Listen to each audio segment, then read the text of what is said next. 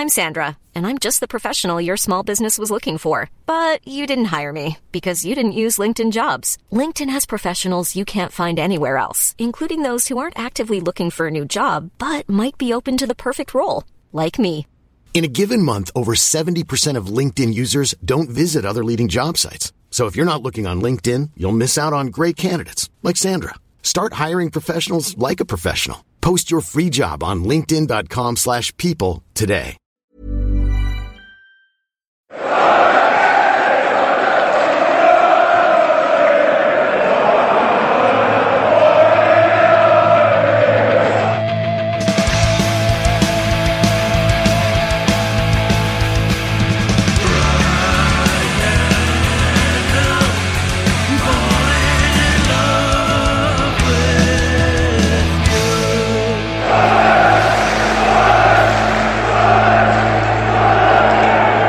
Wise Men Say podcast. Sunderland are back to winning ways in the league, of course, since that 4-0 drubbing at Portsmouth in the rain. So happy vibes again, and here to speak about it with myself is Gareth Barker, as always. Hi. That's my thing. That's my thing. That's going to be your thing. Yeah. Just a pause. Just as you think I'm going to say something elaborate, I just say hi. That's it. Worst catchphrase ever. Well, I mean, that's no, I don't agree. There's probably worse ones. Okay. Joining me also is James Hunter from the Chronicle. Good evening. Good evening. Good evening. Good evening. See, you were complaining you hadn't been on, so we thought we'd get you on again. So make up for lost time here. Twice in a few weeks. Yeah. Wow. And you've just said there that you're glad to be back from Gillingham before we come on air. It's a long old way. I can tell you that. It's a long way. It is. And how are the press facilities down there? It's all right. I mean, decent press box. There was no press room or anything like that open this time. I think there's a bit of a problem between the media down there and the chairman. So I think they're providing bare minimum facilities, let's put it that way. No food or anything, no? No, nothing like that. I think Steve Evans has had it all. Whatever would give you that impression.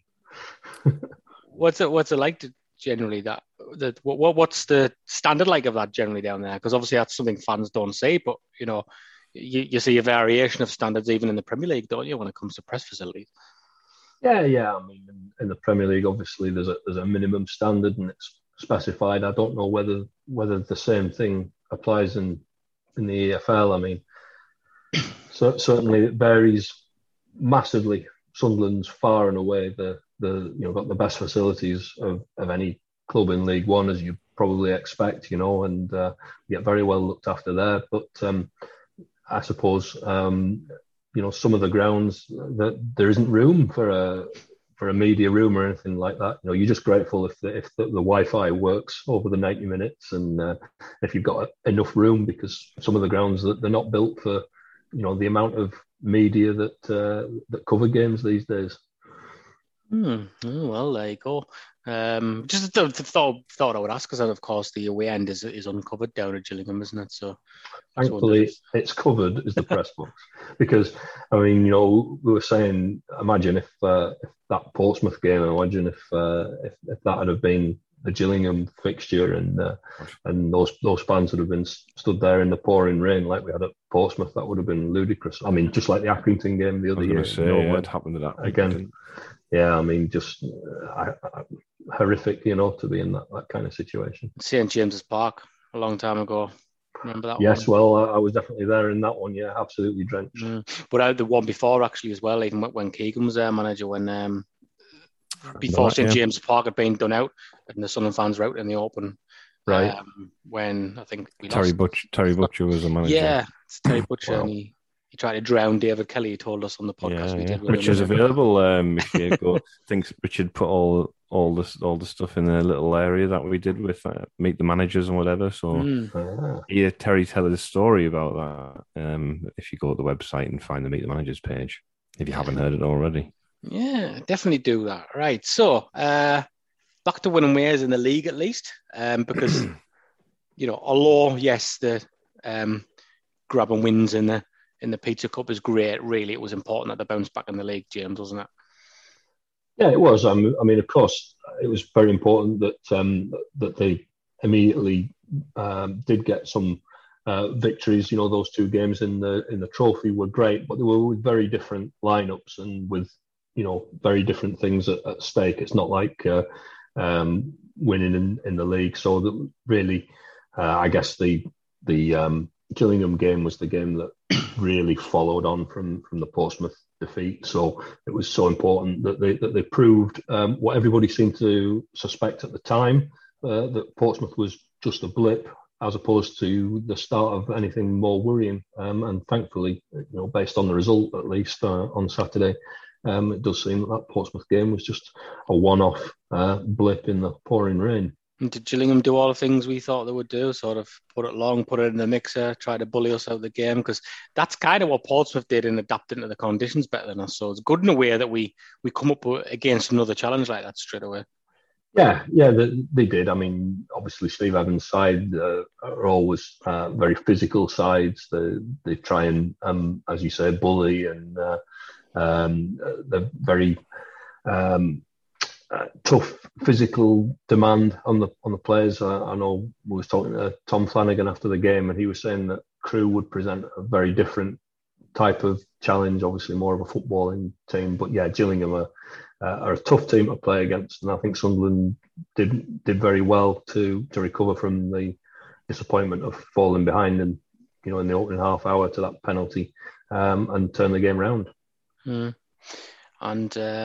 any standout performances for you, Gareth, in this game before we look at the goals and stuff like that, particularly in that spell where we were under the cosh? I guess obviously the goalkeeper is the obvious one. He's looking more and more assured in his performances every game. He just looks the part now, which is really good to see. You don't worry about your keeper before the game anymore, do you? We've had that, haven't we, in recent years?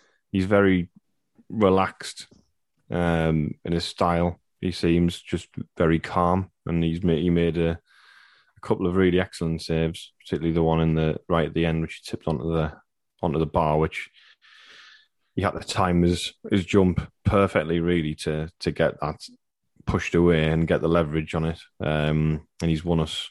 We talked about goalkeepers costing us points regularly since John McLaughlin left.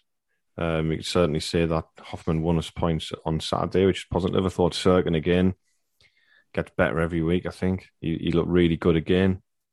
Bit unlucky when he kind of got in and then kicked the ball off his left foot when he could have got a second goal.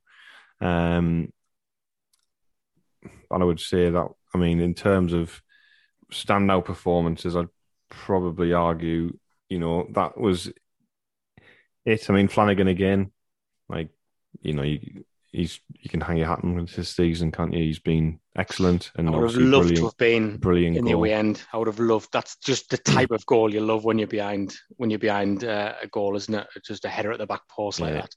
But for some reason, there's something really, really sort of. Well, it's it's that desire that he showed. He was only going to be one winner of that header, and it was him, because he wanted it more, as the cliche goes. Nice ball at the back post as well, and Dan Neil again. Obviously, I mean, what more can you say about him as a talent? I mean, he gets better and better, like his maturity. That turn, I don't know, Frankie and Danny always talk about in the commentary, but like every time it works, where he just kind of spins on the ball and takes it away from the oncoming player.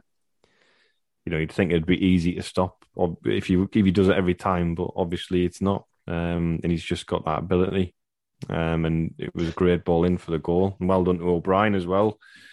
It's funny, isn't it, O'Brien, and so when you read sort of like forums and Twitter and stuff like that, O'Brien and Flanagan are the two players that seem to get the most stick, almost. Certainly before the season started with Flanagan. Maybe not now. And it seems a bit like harsh, like just decided like, oh, these two players are crap, sort of thing. It's like, well, maybe you haven't seen what you wanted to see from O'Brien. in terms of goal return, and he had a bit of a sloppy start. But I think generally, he can come in and do a decent job. He should be scoring more goals, really, because he's got a good ability. I think he's got decent technical ability, nice touch at times, but I think some of the criticism of him has been a little bit harsh, like almost writing him off before he's even kicked the ball. It was good desire from him for the goal as well. You talk about Flanagan. It was a good finish. Yeah. It's a good centre forward finish. And I'm happy with it, James, in terms of, we said it was important for Sunderland to bounce back, but then after going a goal down as well, it was great to see them get a goal so late in the first half, because it just showed that they weren't giving up and they were still, giving their all, which is it's an underrated quality. We spoke about that when Keane was manager, not stopping. Yeah, I mean, the first half performance wasn't great. They were second best against Gillingham throughout the whole first half. I know that all Gillingham had to show for it was that penalty, that goal from there. They hadn't really managed to find a way past Hoffman, aside from that. But Sunderland looked like they were going to come off a goal behind, and it was going to be a case of trying to stir things up in the second half. So to get that goal right at the death there in injury time, I think that will have changed Lee Johnson's team talk at half time massively, because suddenly, instead of having to stir the players up and get them to come from behind, they were going in level, and it was like starting the game afresh, if you like, in the second half. So yeah, it was very important. I think probably something that would go not quite unnoticed, but the importance would have been overlooked, because everybody would have been concentrating on the Flanagan goal and Elliot Embleton's red card. But yeah, getting back on terms so late in the first half really did make a difference, I felt. To the mood, it's to the mood of the fans as well. Yeah, of course, it does. Makes a massive difference. And they go into, the polar opposite, don't they, deflated, and how have we managed to come in not leading? So no, it was good. It worked out well. The thing is with Gillingham, though, they did a lot of hard work to just be 1-0 up.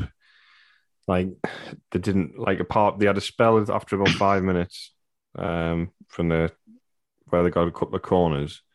Then they didn't really do anything until they got the penalty, and then they didn't do anything after that. Just to kind of they had to work hard to contain us when we had the ball. I think we had about 65-70% of the ball in the first half, I think they were saying. So they did a lot of work, and they're probably thinking, well, we've stifled the threat here. We've got half time, and then the defender at the back post just gone to sleep, hasn't he? And when that ball's been clipped in, O'Brien's done well to keep moving and get on the end of it. But I can be annoyed, but the way they played the game, it wasn't like they battered us. They were just in that first half, it was just a bit like a containing performance where they'd got that goal, and it was like, right, well, let's hang on to this. I think Gillingham are known for being a bit of a first half team as well. I've heard some comments on other podcasts and stuff before, and I've watched Gillingham a few times when they've played other teams. Like last year, they battered Peterborough in the first half, 1-0 up at half time, and then I think they were 3-1 down within 60 minutes. So, and they've lost a lot of players, haven't they, in the summer? Lost a few decent players, particularly Graham, who's always looked really excellent when we've played them. So. Yeah, I think we kind of wore them down a little bit, and start the second half until Elliot Embleton got sent off, we were on top. And I think had he stayed on the pitch, I think the third was inevitable. The third goal, I think it was only a matter of time before that came, and then obviously changed the game completely with the sending off. Red card for everyone. Yeah, fiery amber card. Fiery amber. Bring in sin bins. Is that what we're saying? It was one of those where if he'd have given a yellow, you'd have said he got away lightly, and if you give him a red, then people were saying, "Well, was it a harsh red?" But it certainly wasn't 3 reds, unlike Steve Evans thought it was. Yeah, three reds and a leg breaker. It certainly wasn't one of those. It was just a stupid It reminded us of remember Jake Clark-Salters, the other went on was it Traore for Middlesbrough under Coleman. I'll try and block that season out of my memory. Yeah, it was that 3-3 draw, and then like Traore got sent off after for like punching someone or something in the goal mouth. Right. But like Clark-Salters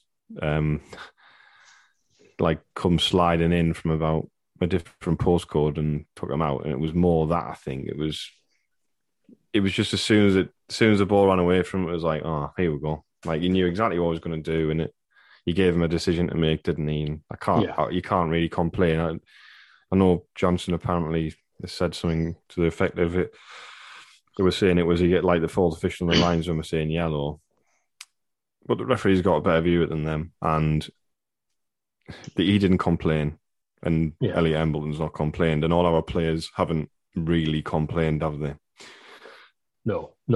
I think it's one of those, like, it could have gone either way, but if it goes red, then you can't really have too many complaints. I don't think on that one, but it all came about because Elliot's first touch let him down, and he lunged in, didn't he? I mean, we used to see that a lot with Lee Cattermole. Most of Lee Cattermole's red cards were like that, weren't they? And it happens. So it's disappointing because Sunderland are already down to the bare bones with injuries, and then to lose obviously Elliot for 3 games now is a bit of a problem. Certainly is, and we'll get on to that when we look ahead to the Crewe game tomorrow. But how do we think that the team dynamics worked? Obviously, a lot of shuffling around, went quite narrow with the shape, didn't he? Yeah, well, didn't have many options, did he? With so many wide men out, with Gooch and McGeady and Dijaku all missing through injury. So he had to come up with what Lee Johnson refers to as tactical solutions. And so they played the sort of old-fashioned inside forwards in Embleton and Pritchard. So it worked. It worked pretty well. It'd be interesting to see if any of the injured lads are fit to return at Crewe now. He said McGeady was 50-50. Gooch was 70-30 against, so I would assume that's a no for him. And he didn't really put a likelihood on Dijaku. So I guess we just have to wait and see if any of those wander onto the pitch before the match tomorrow night. It's a good opportunity for Pritchard this little spell now, then, isn't it?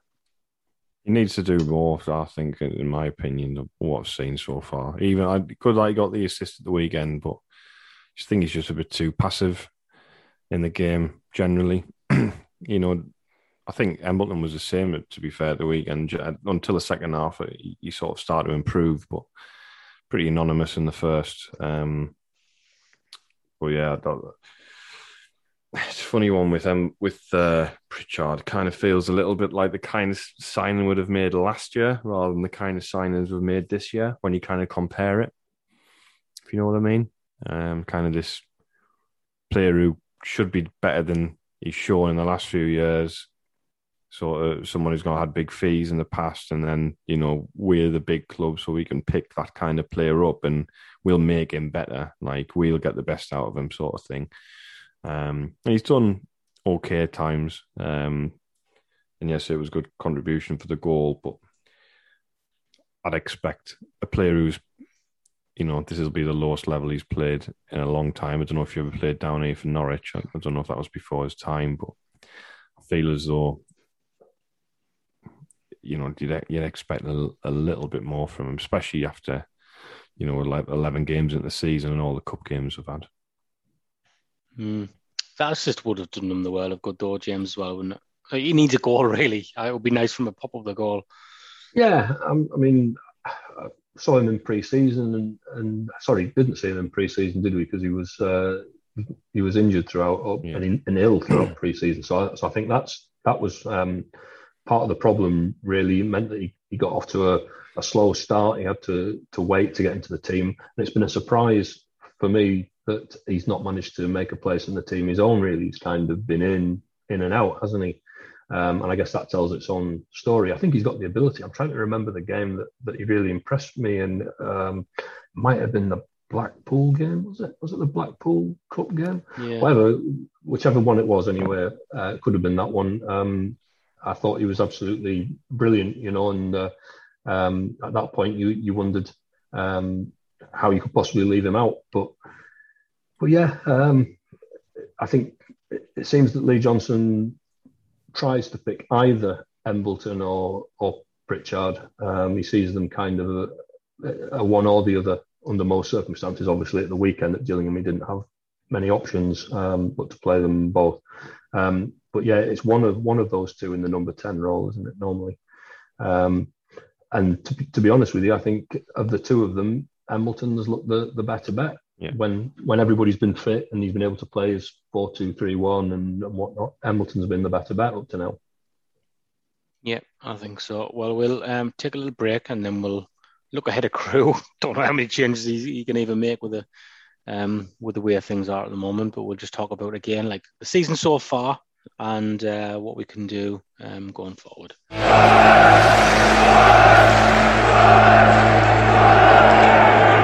The Wise Men Say podcast is brought to you in association with From the Terraces. Cargo shorts. For a 10% discount, enter the code WMS10 at the checkout stage. Bucket hats. While you do that, check out the From the Terraces podcast, presented by Rory Fallow and Matthew Keeling. T-shirts. For more information, search for From the Terraces on social media.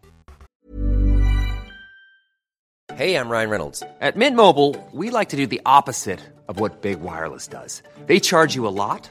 We charge you a little. So naturally, when they announced they'd be raising their prices due to inflation, we decided to deflate our prices due to not hating you. That's right. We're cutting the price of Mint Unlimited from $30 a month to just $15 a month.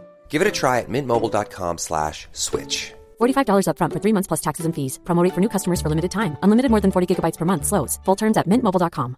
I'm Sandra, and I'm just the professional your small business was looking for. But you didn't hire me because you didn't use LinkedIn Jobs. LinkedIn has professionals you can't find anywhere else, including those who aren't actively looking for a new job, but might be open to the perfect role, like me. In a given month, over 70% of LinkedIn users don't visit other leading job sites. So if you're not looking on LinkedIn, you'll miss out on great candidates like Sandra. Start hiring professionals like a professional. Post your free job on linkedin.com/people today.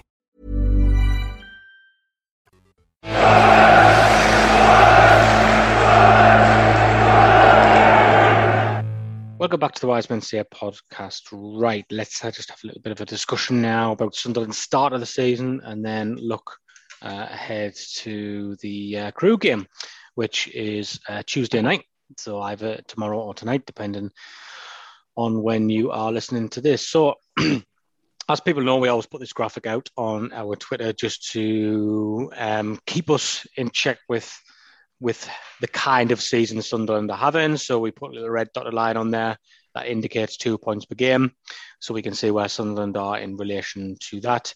And then we also drop the Sunderland sides from the previous 3 seasons in League One, again, just as a bit of a comparison. So we are still ahead of the 2 points per game line. So when you use that as the league table, we're actually second behind Wigan. We both have 25 points and 2.27 points per game. But there are 4 sides who are above that red line. Wickham and possibly the surprise package Plymouth, who got another good win at the weekend, and they are bang on 2 points per game. Plymouth, we've got 2 games in hand on them, of course, and we're a point behind. But notably as well, interesting lads, that this is a good 4 points better off than the best start Sunderland have ever had since they've been down here, which was the season, which was last season, actually. You might be surprised to hear, because instinctively you would think towards the Jack Ross season, perhaps, wouldn't you? But 21 points after 11 games last season. So we are a good 4 points better off. So regardless of what other teams are doing, it's going okay at the moment, isn't it, when you look at that? Yeah, it's been a good start, hasn't it? I don't think you can, you can't argue with that, can you? It's been a very good start. If you look, what they dropped, 8 points, is it? 2 defeats and a draw. 2 defeats and a draw, yeah. Yeah, so they've dropped 8 points in 11 games. That's not bad going. Tracking ahead of that 2 points per game benchmark that we keep talking so much about. So yeah, I think that I'll add to the, and obviously very much secondary, but progress in the cup competitions as well. I think you've got to look back on this and say it's been a very good start. Rotherham are close to that 2 point per game as well. You do wonder how many teams are going to break off. This is certainly more like the first season we were down here when Barnsley, Luton, Sunderland and Portsmouth kind of just pulled away, didn't they, from the rest of the league. With the top 4 all being on 2 points per game so far. But Rotherham are hanging around. But we're back to that games in hand, aren't we, Gareth? That's annoying, isn't it? So we've seen to have that every season we've been down here. Maybe, but it feels a little bit, I don't know, like at this stage of the season, it feels a little bit like the games in hand. It was always like, well, you need to win both of them to get into the top 2, whereas you would draw a game and would be in the top 2 basically on the games in hand if you just played on that one night or whatever. So in that respect, I think it's, a little bit different. I guess, the thing you got a lot at overall, what we've played, was it 16 games in total this season? So 3 in the League Cup and 2 in the Papa John's, which we've won all 5 games. And then we've won 8 in the league.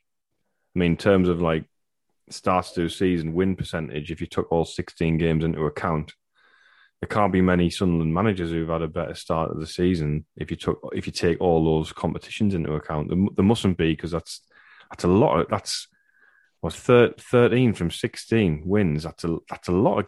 Feels like we're winning every game. It feels like that. As a fan, you feel like we're winning most games. You can put. I know people have talked about the away form thing, and I know there was I know Questa said, "Oh, well, we would only won 2 of our previous 9." Well, obviously that goes into last season. I think most people would say, "Well, we arguably played the best we've played this season at Burton. Somehow managed to lose a game, chucked it in the last minute at Fleetwood, and then."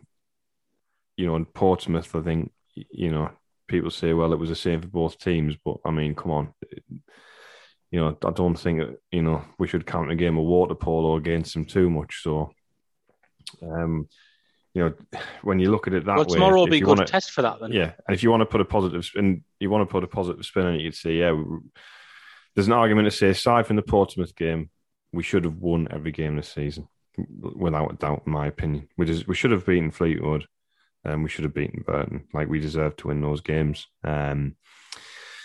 So, yeah, it'd be interesting to know if Chris might want to do it. I don't know. I don't know how he'd find those stats out. If somebody wants to do it and send us them, if you got more ability than me and more time and win percentages after that volume of games, feel free, because there can't be many managers who've won 13 of the first 16 in a season. Even going back to, the 100-point season under Peter Reid, like it must be up there with that start. It has to be. Like, I mean, if you want to, even if you take the Papa John's ones out, if you want to, to win 11 and, or how many would it be? Yeah, 11 and 14 or whatever. It's and it's interesting that we've been winning those games with weakened teams, because I was actually thinking about that. Myself the other day, when you go back to those sort of glory years, if you can call them those, under Peter Reid, where when things are going for you, so Peter Reid would put a reserve team out in the cup and we'd hammer teams, and kind of like when the confidence is running through the club, that's what tends to happen, doesn't it? So I think was it Walsall we played and we won 5-0 something, and he played an entirely different starting 11 and he put a reserve team out, and it was just during that period you just feel so confident with whatever team you put out. I mean, we actually got the semi-final year. We won the league in the League Cup, didn't we? We did. Yeah, and obviously, by the time we got to the semi-final, he was putting a full-strength team out. By the time we got the quarter-final, I think, but he wasn't before that. So, well, I'm not sure what team he played in the quarters, because I think we played Luton in the quarters. We did, but Quinn played because he scored. Yeah, I don't know if he came on.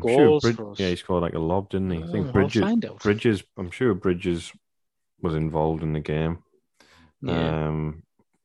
But I mean, by the time we got the semi-final, it certainly was a full-strength outfit. Yeah. Mentioned the 105 point season there. I was just having a little count up while you were chatting there, guys, and Sunderland were unbeaten at this stage in that. But after 11 league games, they'd drawn 5. They'd drawn 5 of those. So that's what it cost them that year. And that's in many ways what's different this season compared to the Jack Ross season in League One. That Sunderland haven't drawn as many games this time. Only the one draw, that one at Fleetwood, which is, as you rightly said, Gareth, they should have won. They should have closed that game out. So they've had the 2 defeats, but the vast majority of games they've won, and that's made all the difference, isn't it? Sunderland did play a full strength team against Luton in the quarterfinal. Sorensen, Macon, Scott, Ball, Melville, Butler, Summerby, Clark, Quinn, Bridges, Johnson. It's not a bad team, is it? It's not a bad team at all, is it? But they have. I think the main. I know I've kind of probably touched on it previously, but the major positives have been when we've made those changes, and obviously bringing it on to tomorrow, or Tuesday night, depending on when you're listening. The fact, even though we've seen players who've been essentially under 23 players come in at times, they played the same way. And, it's that sort of the modern football cliche of the DNA of the club and all that kind of thing. And obviously they've been able to implement that relatively swiftly. And it'll be interesting to see what happens tomorrow with some notable performances from some midfield players from that group alone. Obviously, the game you're at tonight, James, against Newcastle in the 23s game, might get an idea of who may be involved tomorrow night, and how who's in that squad. Any of those players have taken the chance? Do we think? Which of those young lads are likely to be called upon, if any? Stephen Wearne, you'd have to say, is the one, wouldn't you? He'd be the one that I'd be looking at to play tomorrow night, with Elliot Embleton missing. Is he a wide player primarily, or like more of a forward? I've been able to work that out. I think that he would probably play him, if you're going to play him anywhere, I'd be inclined to play him in the number 10 role. Okay, that's what I think he'd be likely to do with him. He's certainly one of those 3 behind the strikers, isn't he? Yeah. Whichever order you want to put that in. Yeah. Yeah, that would be my guess. Play him in the number 10 role, because you're going to have to come up with some kind of. It's going to be a narrow thing again, isn't it? Because unless any of these wide lads come back, McGeady and the others that I mentioned earlier. That's a good point about the under 23 team though. Night that would be interesting to see if he's in it. And what's the other guy from again from Villa? Yeah, he's been excellent on the very good user of the ball. I mean, he doesn't do a lot else than get the ball back and pass it on. But that's not, if you're not giving the ball away, that's not a bad thing, is it? And he looks like you were saying, Stephen, on Thursday, he's always asking for the ball. Yeah. And he doesn't just do it like token gesture. He moves into areas where he can receive it. He doesn't hide behind sort of other midfielders and ask for the ball because he knows he's never going to get it. I guess an option he might have that he might look at given the situation is, I know Alves has been missing the last couple of games, but he's not being mentioned as an injury problem. So he's got a slight glute problem, right? Okay. Sore backside, as you might otherwise call it. So that was what it was, a strain. Apparently, I mean, he could go to a 3 at the back and have the wing backs with Serkin and Winchester, and then he could have Neil sitting with O'Nien and Pritchard in front, and then O'Brien. And I like the idea of him tinkering too much. No, but I'd rather he played that and it gave us a bit of width than went with that narrow. I just think you're in danger. He's got this reputation for being streaky, and I just think you're in danger of just losing focus and track if you just stop. But you're not doing that too much. I think in that scenario, you're utilising the players you got available in a system that works. I think they've played 3 at the back this season when they've gone to see games out with Wright coming into a 3. I don't see there being an issue. Well, it depends. In that situation, you're obviously, you're trying to see a game out. This is different, but I feel as though that shape might give us some better license. It gives Pritchard a bit of license behind that front too. And it puts him in a more natural position for him. I think, if you're going to say you're going to play the same system as we did at the weekend and put Wern in there alongside Pritchard, I think that's a bigger risk in my opinion. I think I'd rather go to the 3 personally, but that's how I would accommodate the group they've got at the moment personally. But well, how about, I mean, just as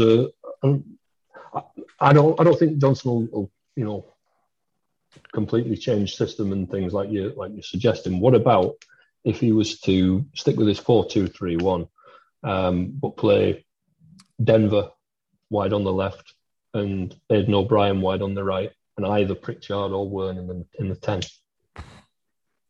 I think that's. Would you take Denver as a wide left player? No, I don't think so. No, not in my opinion. But I think the main weakness of Hume, the main weakness in Hume's game, I think, is his final ball. Generally, so, and he's already changed the team to that narrow system anyway. So he's already tinkering to a shape that we've used last season. We used the 3 at the back last season quite frequently. So. And we have done this season, like you say. So I don't think it's as big a thing. Well, he put Dice. I mean, he didn't against Manchester United. He played Hume left back, and he put Dice in there. Yeah, I don't think he is either. But what I'm saying, that's a fair point. James's point, the suggestion is he doesn't fancy Hume there because he pushed Dice up further up in that game. I mean, it might all be academic if Jaku's back and McGeady's back anyway. So if they weren't, that would be the option I'd look at. Jaku anyway. I think obviously in time he could be a decent player and he's got a lot of technical ability. His game awareness at the moment in general is very poor. I would say he's miles off the ball. He's not involved when he hasn't got it, and he doesn't work hard enough back over. Portsmouth is a prime example. Difficult game for Jaku coming in and playing it, having his first league start in that environment. But he can still run. He can still run around, and Winchester was doing the work of 2 men down that side, and he's got to learn and understand that part of the game, I think. I'm sure he's capable of doing it. It's just, I don't know why he just doesn't seem interested in doing it at the moment. I feel as though he's the kind of player you either bring on if you're losing with 15 minutes to go, or you're 3-0 up and you bring him on and just say, right, well, the game's won. You feel free to put the icing on the cake if you get the ball in a position in a dangerous area. So some interesting matchups tomorrow night. So there's a full fixture list out, and obviously we are going to Crewe, and it's some good tests for the other teams up there at the top of the field. Plymouth are at home to Bolton, which, I mean, Bolton was spanked at the weekend by Wigan, weren't they? But we've been generally impressed by Bolton, who'll probably be wanting to react to that. So, regardless of that, they are one of the better teams in the league. So it'll be interesting to see if Plymouth still continue to knock these teams over like they have been. Because, the assumption is obviously that Plymouth might slip away, and that's probably based on nothing other than because we don't know loads about them and they weren't one of the fancy teams. Wigan are at home to Milton Keynes Dons, so again one of the better teams in the league. So they are at home; they do have home advantage, but again, it's a team who should hopefully be giving them a bit of a challenge. And Rotherham are playing Wycombe. So that's interesting, isn't it? One of those sides are going to, at least one of those sides are going to drop points. There's going to be teams around us dropping points. Remember, Dons had a poor result the weekend, didn't they? Can't remember who they lost to, but it was Cheltenham. They lost to Cheltenham, which 1-0. Yeah, so that's probably not a great result for them. Well, you're right. It's it's the teams around us are playing each other, then it's certainly an opportunity. It'd be great though, wouldn't it? It'd be great to get back in the top 2 and have these 2 games in hand. Yeah. It would leave us in a really strong position going into the weekend, and then And then in the international break after that, I feel, is really international break. Have I made that up? 12th of November. Early November, break, yeah. Okay. Right, well, we'll just go out. We'll finish then, I guess, by doing the prediction thing. We don't normally do that because, when we have a midweek game, we do it. I feel like it's a Matt Keelan thing to do, but let's do it anyway. How do we... Do you want to do things that hate us? I'm influenced now after going on Thursday. How do we think the game's going to go? Optimistic, James? Always optimistic, Stephen. I'm going to say 2-0. But it's a bit of a leap of faith because as we've just been spending the last 5-10 minutes or whatever saying we don't really know what team he's going to put out and what system.